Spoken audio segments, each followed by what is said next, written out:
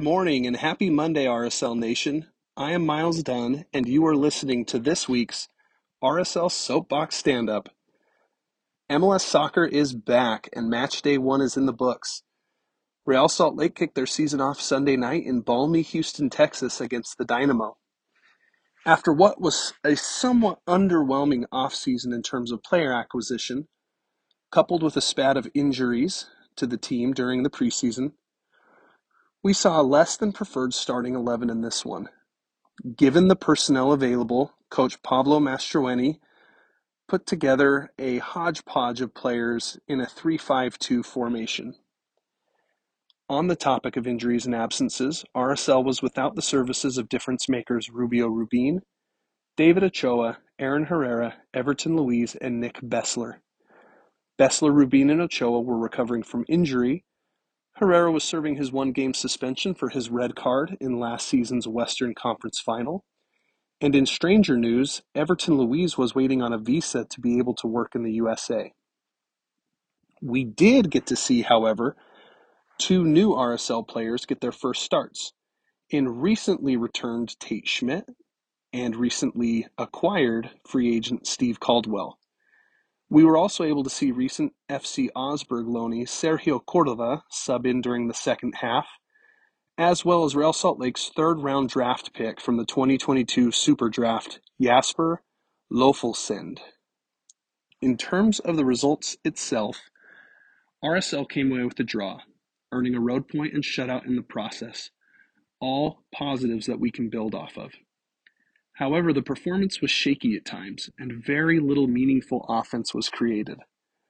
RSL finished with only 38% possession, 8 total shots, and only 2 shots on goal. Their passing accuracy was a mundane 78%, which was a continual problem last season as well, and they completed only 356 total passes to Houston's 579. The most glaring performance discrepancy for me, though, came from the 5-minute possession intervals. Soccer matches are broken down into 18 5-minute intervals. RSL was only able to win the majority of possession in only 4 of those 18 intervals. Even more concerning is that those 4 intervals were the first 2 intervals of the match and 2 of the last 3 intervals of the match, meaning that RSL only controlled possession for the first 10 minutes and roughly the last 10 minutes of the entirety of the game, and nothing in between.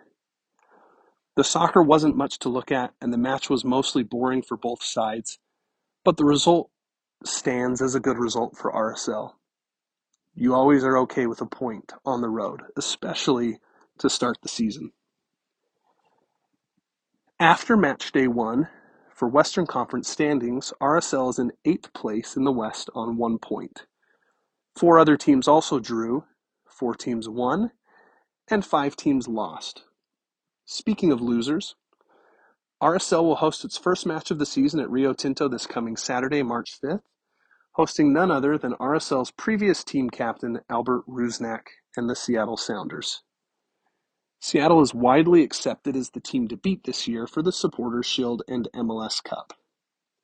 Despite all their firepower, Seattle did sputter in their home opener, losing to Nashville, a new, recently joined Western Conference team.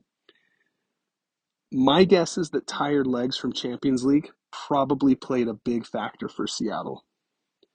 There will be lots of storylines to follow with former RSL men Albert Rusnak, Freddie Juarez, Craig Weibel, and Garth Lagerwey all working or playing for Seattle. It will certainly be a tough match for RSL, especially if they can't figure out their formation and offensive identity quickly, as well as obviously get healthy. That's it, folks. It's a short one.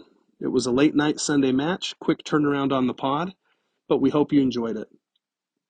While soccer is a wonderful reprieve from the world, our thoughts, prayers, good vibes, and everything else people send all turn to the people of Ukraine. We hope for peace and diplomacy and for the fighting to stop. May peace prevail now and always. Thanks, RSL Nation. We'll see you next week.